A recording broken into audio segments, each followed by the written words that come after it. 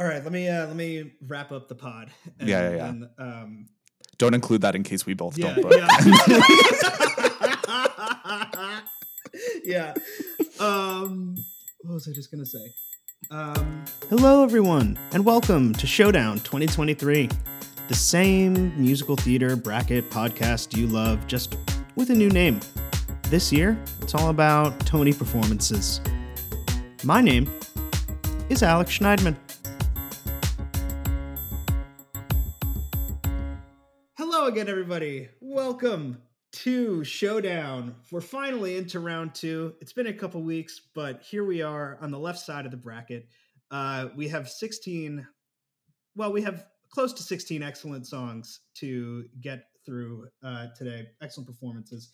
And we have two incredible judges to vault us from 16 to 8 songs on this left side of the bracket. Starting with Carrie, please introduce yourself and say hello to the crowd. Hey, Showdown audiences. Super excited to be here. Novice judge. My name is Carrie. I am a musical theater writer and performer. I'm out in New York. And I'm excited to be here. You're not just a writer. Like you are like a qualified, accredited, like degreed writer. So Okay. you know. Yeah, we were joking before that I do have a master's degree in musical theater writing because I wanted to be incredibly employable during the pandemic when I graduated into an industry where there was no theater. Mm-hmm. And Andrew, please introduce yourself. Welcome back. Thank you. Thrilled to be back. I'm a returnee guest. My name is Andrew. I'm currently based in Washington, D.C., soon to be based in Ithaca, New York, where I'll be getting my PhD at Cornell University. My higher education degrees have nothing to do with the theater, but I am a theater undergrad, and once a theater kid, always a theater kid. So I maintain my level of credibility to talk about Tony Award performances that I have continued to watch at night on YouTube long past my retirement from Broadway. Andrew is also a Tony-nominated Tony producer. nominee. Let us I not guess that's forget. some credibility too, right? Yeah, absolutely. Anyway, let's get down to it. All right, Let's do it. Last week, I forgot to say the two matchups, the couple matchups last week that had been decided before our judges entered this incredible arena. But this week, I will remember to do that. The two matchups we're not going to talk about today are between Dreamgirls and Book of Mormon, in which Dreamgirls we Book wouldn't of have Mormon. had to talk about that for a very Thank long God. time. Okay, That's Yeah, I know. And opening 2013 versus Chicago. Oh, really? Really? That's fair. So those two will move on, and we're going to have to figure out who they're going to go up against right now. Yeah. So our first matchup is our closest matchup. It's a matchup that I put on Instagram and was not cleared up at all by the Instagram audience. It's still very close. It's between Pippin 2013 and In the Heights 2008. The floor is yours. Who'd like to hit us first? I could go for because I saw that you posted this, and then I saw that it was 50-50, or basically 50-50, which is kind of funny because, like, for me, it's like this is such a close matchup, but not between two like particularly stellar Tony performances. Like these are both kind of B+ Tony performances, if you ask me. They're great, but it's not like we're talking about Dreamgirls versus Bigger, which maybe you'll talk about later in the bracket. But I voted for Pippin on the Instagram poll. But honestly, I could kind of go either way. I think these are both pretty solid. I think the Pippin performance gives you is a little, it might just be part of like the circus thing and the magic to do of it all, that I remember watching that performance and being excited to buy a ticket to the show. But I think the In the Heights number is like a fair representation of what that show is. And I remember watching it and thinking Karen Olivo is a superstar. But I don't have a strong opinion either way. Karen, do you have a strong opinion either way? Yeah, well, now I'm worried it's still going to be split in the end because I lean Heights in this battle. I I did see Pippin twice and I did love it and it was very entertaining and fun, but I don't think that was a particularly good rendition of Corner of the Sky. I don't know. The circus in the actual show is fantastic and very well coordinated, but it looked just a little bit overcrowded to me, especially at the end, and like Andrea Martin's like standing up front like, where am I standing? And I don't know, it didn't strike me as a particularly good representation of the quality that show actually was. The Bettina Miller moment, exquisite, but we all knew that was coming. In the Heights, I'm trying to set all of these within the context of like when it came out, and I think Alex, you were saying something like this on the last episode, that like we're also talking about the people watching this and them seeing it for the first time and wanting to buy tickets to these things. And so for me, the context I think is going to be more important than which show I actually like better in this case, although that's probably still Heights. But I think it's not even for any one thing particularly, other than In the Heights to me was the first show of its kind to perform like they did on the Tonys. I thought the entrance with Lynn standing at the presenters thing and then going into it was fun. So yeah, I don't know. I think I'm going to go Heights. But it is tight. It's a close one. And as is the nature of this enterprise, I'm going to force you to vote. Cara Caffrey. I'm going to go 3 for Heights, 2 for Pippin. And Andrew Restieri. Just for the drama and only for the drama. Fair. I'm going to put 3 on Pippin and 2 on Heights. This whole enterprise is nothing if not intentionally dramatic and hyperbolically ridiculous. So we appreciate the drama here at Showdown. We're theater kids. Oh yeah, baby. Okay, interesting. Like I said, this matchup was very close, but it did not tie in the public vote. One of these songs did beat the other one by like the tiniest of margins. And that performance, was In the Heights. It won 52% to 48% by a matter of just a handful of votes. And since you guys split 50-50, it just goes down to the public vote, and therefore In the Heights advances to the next round, where it will actually go up against one of the songs in our next matchup. I just want to point out that I actually think that Neil Patrick Harris does a better job performing Pippin in opening Bigger than Pippin does in this performance, but we'll see if that makes it into the episode. You're not wrong. Our next matchup is the next closest matchup. It is also next to Normal versus Cabaret. That is, of course, the revival, 1998, with Alan Cumming. What say you guys? For me, again, if we're talking like straight performance, I don't know what was going on with the microphones, but Alice Ripley is like a half measure off like the entire time. And again, don't get me wrong, although I'm not really an Alice Ripley stan. But the performance usually is excellent. I did see her in the original cast, and like it is an incredible show. I love it. But for straight performance, Alan Cumming's MC is iconic. And I am mad that it was one of those where they cut away to the theater rather than having them do it live. But just everything about it, having all of the Kit Kat Club dancers be like so bored, and it's so excellent all around. So I gotta go Cabaret. This is a slam dunk for next to Normal for me. I have to be honest. She's half a measure behind, 100%. I think it's so hilarious. I think that's part of the appeal. This performance was my first exposure to Next to Normal, actually. I remember like watching the Tony telecast and being like, what is this show? Like, this is so cool. I did not understand, obviously, what was going on with the dead son and him not actually being there, but not actually being there. And, you know, I think, you know, Tony audiences who don't know the show probably don't understand that.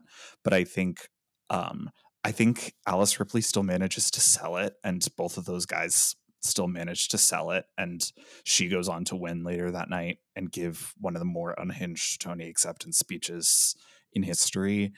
And I think the cabaret performance, I agree that it's probably on a technical level like a better performance. It's a very well executed rendition of the song, um, but it doesn't make you feel something the way that this Alice Ripley performance makes me feel something. So I'm team Next to Normal on this matchup. Yeah, there's definitely an element to the fact that this is a live performance happening here. All right, we're cooking with gas. Let's go to votes. Carrie. I'm gonna go 4 on Cabaret, 1 on Next to Normal. Andrew. I'm doing the opposite again. Wow. So 4 on Next to Normal, 1 on Cabaret. 4 on Next to Normal, 1 on Cabaret. Wow. I was going to do that before Carrie said her votes anyway, so that wasn't just for drama. That wasn't just for drama, but no, but actually it is kind of fun because so far all of the judges have mostly agreed with each other. So to see votes split is great. We love a spirited debate. Yes. So Next to Normal won the public vote here. It got about 60% of the public vote and advances to the next round. Since you guys just split, again, goes to the public. It only needed 4 of your 10 votes. You gave it 5, and it will go up against In the Heights next week. Now we have 3 consecutive matchups that all have very similar vote breakdown. So they're all basically the same in closeness. So we're going to go to a different part of the bracket. We're going to start with Matilda 2013 versus Company 2007.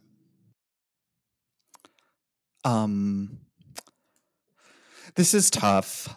I love Raul Esparza. I think he does a really good job at this performance. I'm generally anti Tony performances where it's just like a man on stage singing by himself. As magnetic of a performer as Raul Esparza is, I think largely Tony performances are about selling tickets, right? I think this Matilda performance is like so special. She voice cracks on like the second note. It's so sad, but so precious at the same time. And she keeps barreling through. They include all the cast, even like they have Bertie Carvel do a little monologue, and then they have the Wormwoods like a scooter on stage, which I always felt bad for them that they like made them get into hair and makeup and costume to like not actually do anything. And he won a Tony Award that night, so he had to like, you know, get in and out of that ridiculous hair and that green suit. I love this performance. Obviously, Matilda has been like sort of back in the cultural moment recently, so I was revisiting it a lot, and I'm trying to like take recency bias out of it because I like Matilda had such a moment for us recently, but I do think this I think it's especially as far like medleys from shows where they stretch a couple different songs together can be very hit or miss at the Tony Awards, and I think they do a really good job here, and it tugs at your heartstrings and, you know, makes you feel something. It's like sweeping and beautiful, and they bring all 4 of the girls out at the end, and as incredible as Raul Esparza is, and as much as I think he should have won a Tony that year, I think I have to give this one to Matilda. I think I'm actually going to agree with you here. Actually, shockingly, I do. I mean, I love Matilda. I love the movie, and I love. I mean, more recent, but yeah, I mean, I've always loved the show. I think this. I honestly, I love Raul Esparza generally, especially in his star turn at Sondheim's 90th birthday concert. Um, I don't love this rendition of Being Alive. Actually, I think it is incredibly well sung, but for me, it's a little bit like South Pacific This Nearly Was Mine in a way that it like didn't need to be. Uh and it's so hard, especially when you've got these cameras trained like Tom Hooper style, super close on your face, because they're not used to acting for film, but it seemed too big for me. I mean, it is incredible that he's playing the piano at the beginning. I love what the production did, but again, I'm trying not to judge the production and the show as much as the performance. And for me, I mean, I still would have seen the show, but it wasn't. I didn't see like perfect Bobby there. And with Matilda, yeah, despite the voice cracks, I think it was really fun. I think they did a great job of showcasing all the characters, and giving little moments where they could. And the kids, the energy there is just so fun. Bruce kills it. And yeah, I don't know. I think it's a performance I still remember watching live. So I think I gotta go with them on this. All right. So we're gonna vote. Carrie. I don't want to. I'm kind of stuck between 3 2. I think I'm gonna go 4 on Matilda, 1 on Company. I don't. Again, Raul Esparza, you're an amazing singer. Don't hate me. I just, yeah, it's. Matilda, I think that This Nearly Was Mine. No, I think that is really, really true of this performance. Like that. That is so right. That's why you don't have men standing on stage alone singing for a Tony Award performance, because it just doesn't translate the same way. But I do think that's a very astute note from you, Carrie, and that definitely resonates. I'm gonna go the same. I'm gonna go 4-1. Excellent. So Matilda won in the public vote. It got about 2/3 of the public vote. You guys gave it almost all of your votes, and therefore it jumps to the next round. Next, we're going to go to Spring Awakening 2016 versus Fun Home 2015. This one really hurts me. This one's tough. This one's tough. Carrie can go first, though. Oh, thank you. This is rough, and honestly I wasn't expecting it to be as hard as it was before I rewatched it. I think, again, if we're talking about what the performance brought to the cultural zeitgeist, Spring Awakening 2016, the Deaf West production is so iconic and like presented deaf actors in a way that had just never been shown on such a big stage before, and is just so, and also just in such a, it wasn't about that. It's still the entire soul of the piece. You get all of Bitch a Living, and it is, and it feels still so right and correct, and I don't know, it doesn't feel forced at all. And so I was like super prepared to like vote that Boots the House down, but then watching not Matilda, sorry. Too many children. Fun Home. I mean, I love Fun Home, and I like it a lot more than Spring Awakening as a show, but I mean, she just murders Ring of Keys, right? Like, and talking about, again, the Tom Hooper close-ups, like, she nails it, which is shocking. This like 11-year-old girl is like, oh my god, she makes it work. And I would have totally believed if it were like a movie live capture of Fun Home. So I could be swayed here. It's really hard. I mean, I'm in a similar boat, Carrie.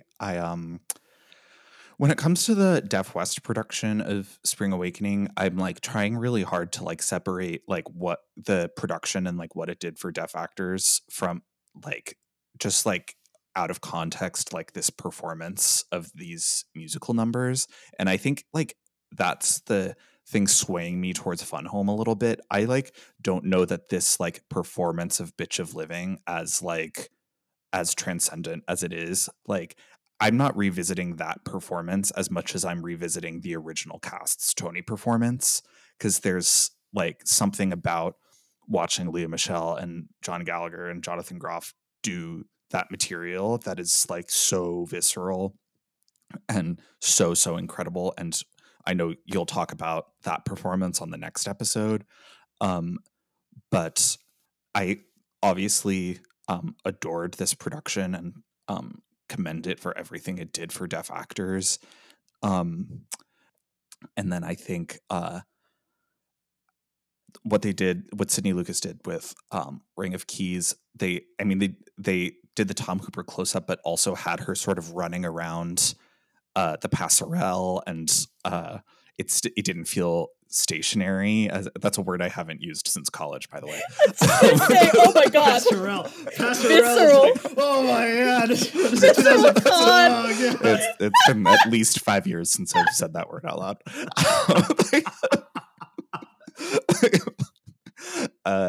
They have her running around. It doesn't feel like Raul Esparza is standing, downstage center with a spotlight. It feels mobile, and it feels and you kind of see Beth Malone in the background, like watching her.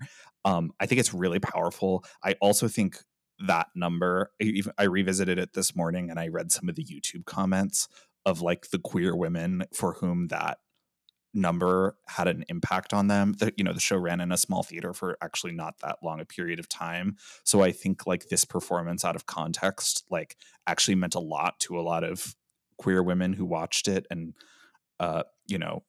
and felt moved by this, incredibly moving song. So I'm giving the edge to Fun Home, not by a landslide, but by a hair. Yeah. We're going to go to votes. But talk about professionalism. In Fun Home, Beth Malone like comes in with her dialogue just like 2 beats too late. Mm-hmm. And Sydney Lucas is counting, knows, is totally there, and has to start singing before Beth Malone finishes talking, and nails it. And it's just like part of what makes the whole performance so beautiful to me. Anyway, we're going to go to votes. Carrie Caffrey. I think Andrew swayed me here. I think I'm going to go 3 on Fun Home and 2 on Spring Awakening. Andrew. I'm going to do the exact same. Excellent. So Fun Home beat Spring Awakening here. And again, about 2/3 to 1/3 in the public vote. You guys gave it more of your votes. It goes to the next round, where it will go up against Bigger, opening 2013. Okay, next up we have Anything Goes, Patti LuPone, versus opening 2011, Not Just for Gays Anymore. Just saying all those words out loud is like, it's so funny to me. But you guys say some words out loud. Let's get it going. I want to start by saying you can't talk about the opening of the 2011 Tony Awards without talking about Brooke Shields absolutely not knowing what to do. Melting. And even so I love Not Just for Gays Anymore. I think it's a lovely opening number. I think it pales in comparison to Bigger, but I think it's like a lovely second place when it comes to Neil Patrick Harris Tony openings. The even the Stephen Colbert and Bobby Cannavale bits don't really work. And like you can tell they're both also like kind of struggling, and then Brooke Shields like completely flounders, which is hilarious and like adds to the whole experience, but probably detracts from it from the purposes of this conversation. I think I'm leaning to, I can be swayed either way here. I'm leaning towards Patti LuPone in Anything Goes. I'm a little bit surprised that Sutton's Anything Goes was knocked out round 1, because I actually think that's a better performance than this. largely because Sutton actually dances and Patti LuPone doesn't. But I do think that performance still holds up. The people, every now and then, people on Twitter will talk about her placement on studios, the word when she goes in studios, and the resonance she has on that one vowel is like earth-shattering. It's just like quintessential Patti LuPone in a ridiculous costume walking around singing her little face off. The dancing twinks are incredible.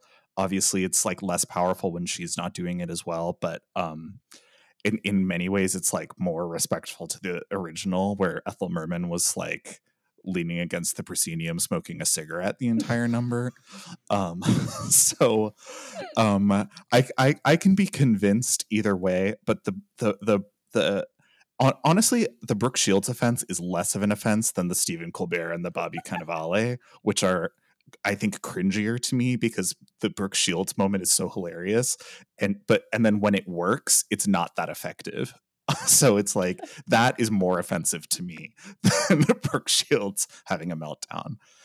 So I'm leaning towards Patti LuPone, but I leave room for Carrie to convince me otherwise. I agree with a lot of what you said. Like, really shocked that the Sutton Foster performance has already been knocked out, because her tap dancing is just unparalleled, and that's why when they brought her back for Music Man, they performed. I am not kidding you. The encore bows from the Music Man was the number they performed at the Tonys. They were like, "We need Sutton to tap dance. Let's do the bows." So. It still gets me. But that's to say nothing of Patty's performance. I mean, her phrasing is just so iconic. It's and I hadn't watched this in a long time with Patty. So I did lean into her for sure, but for me, I'm actually a very strong proponent of opening 2011. Let me tell you why. First of all, there would be no bigger if not for It's Not Just for Gays Anymore. Mm-hmm. This was one of the first years I watched live, so for sure there is some bias there. But Adam Schlesinger and David Jagerbaum, who wrote this, there's actually a New York Times article that came out in 2020 about it because it was that iconic. And I was reading it last night. I didn't expect there to be an article, but David Jagerbaum came in and talked to my grad school class because he went to my program, and I was like, "What was the story?" And so I went and looked it up, and it was online. Before 2011, the Tony Awards was very much like trying to be the Oscars, right? Like very prim and proper. And they were like, "There's no way they're gonna let us do this song." And they wrote it kind of as a joke. And Neil was like, "Yeah, this is great, but no one will let us do this." They kept it a secret from everyone until the day before the show. And then in the dress rehearsal, all of a sudden they wrote a whole other number called Tonight at the Tonys that they pretended they were going to present that night. And then the day of at the dress rehearsal, they did It's Not Just for Gays Anymore. And CBS was like, But luckily, because Neil was on How I Met Your Mother at the time, he had like some brownie points, some sway. And he even said, like, because I was playing Barney Stinson, this like alpha male type, like it was slightly more okay, but this was like a huge risk. And CBS said, "Okay, you can do everything except the sodomy line." And they were like, "Oh, really?" And they were like, no sodomy." And when they performed it live, Neil put the sodomy line back in without, because he was just like, "No, I'm gonna do it." So to me, the history behind It's Not Just for Gays Anymore, and the fact that it only exists in this one specific time capsule, and what it brought forth, which was the next two Neil Patrick Harris Tony Award openings, which are so iconic, and the fact David Jagerbaum and Adam Schlesinger just, I mean, they wrote Crybaby, and then Adam Schlesinger, of course, went on to write Crazy Ex-Girlfriend, and he wrote Stacey's Mom, for those of you who don't know. He's amazing, and unfortunately passed away during COVID. But for me, just this number is iconic. The history behind it is iconic, and the fact that, as with most of the opening numbers, I think they ran it like once, and it still worked and still included every show that year, is just incredible, and yeah, it deserves its flowers. All right, let's vote. I can't shut out Patty, so I'm gonna go 4 on opening and 1 on Anything Goes. Andrew. I'm pretty torn. But I'm gonna go 3 on Patty and 2 on Gaze. Excellent. The opening 2011 won the public vote here. I feel like most people don't know that story, and that like now that has been introduced to the Showdown universe, it's going to be pretty hard to climb over that mountain. Highly recommend. Especially if you are Matilda, but we'll see what happens in the next round. Yeah, so you guys split 4-6. Opening had about 2/3 of the public vote, and it goes to the next round where, as I mentioned, it will go up against Matilda. So we have an interesting situation with our final matchup that hasn't been decided. One of these two performances between Turkey Lurkey Time and Patty's Gypsy needs all 10 of your votes to advance to the next round. Patty only needs one of them. So the way I've been doing this is just straight up asking if you, in good faith, would actually give all 5 of your votes to Turkey Lurkey Time. Trying to take out the fact that that it needs all of your votes to survive, and voting with sincerity and in good faith. So, Carrie, would you give all 5 of your votes to Promises, Turkey Lurkey Time? I have to caveat this with my dad would kill me if I did not give Jerry Orbach and She Loves Basketball. I was going to say, where's She Loves Basketball? It's not just Turkey Lurkey Time. We are Jerry Orbach stans in this house. And I did grow up hearing him sing that every day. However, I cannot in good faith give all 10 votes. Andrew?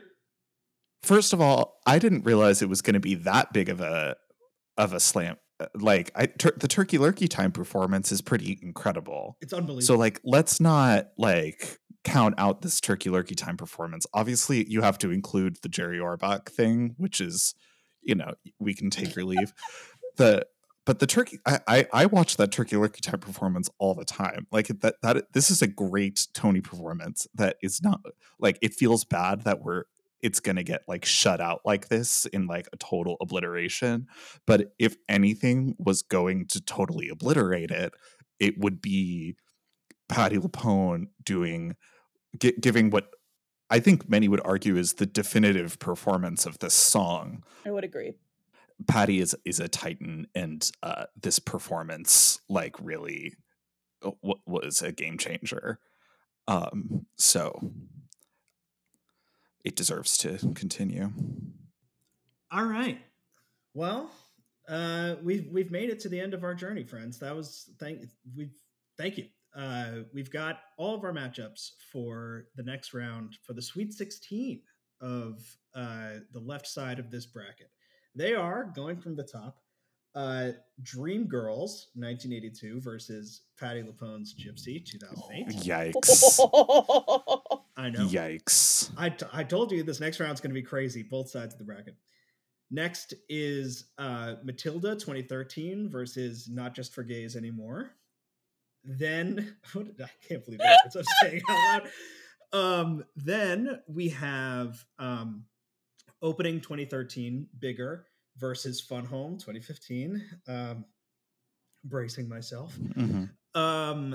Then we have Next to Normal 2009 versus In the Heights 2008. 8 very good quality songs and performances on this side of the bracket. Mariah and I were talking about how this bracket feels a lot wider open than past brackets we've done. There's a lot of really good songs here.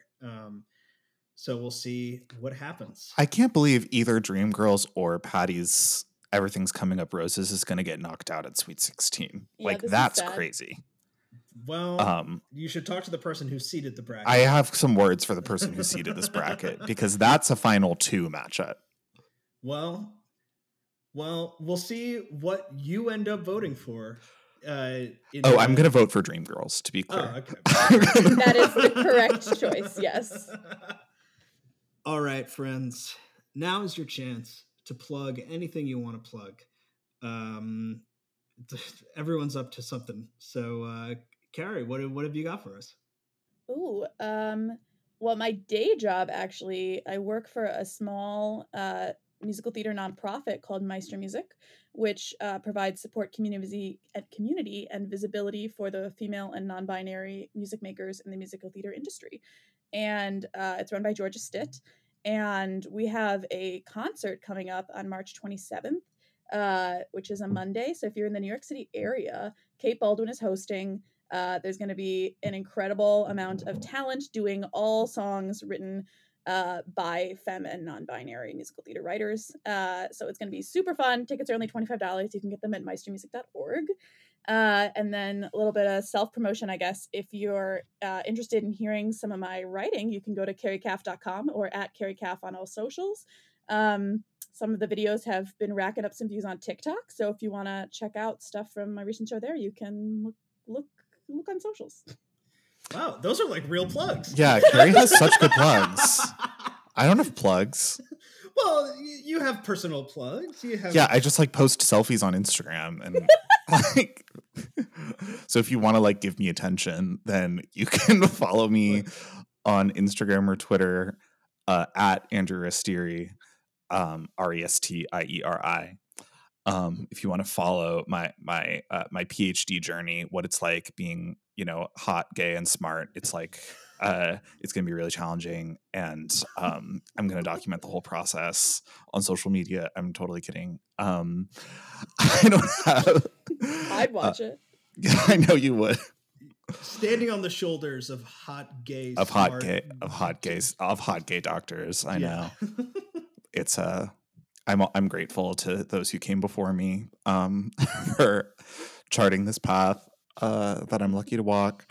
And follow me on social media, and I'll let y'all know if I have the next time I have a concert to promote. Which could be, in like a few decades after you finish your PhD. All right. Wow. Thank you guys for doing this. Thank you for your plugs. Thank you for your thoughts. I'm so excited to see what happens on the right side of this bracket next week. But for now, let's rest on these 8 songs we've got, and can't wait to vote for them actually in 2 weeks because I have to do the other side of the bracket. But thank you. And everybody who's listening, go vote.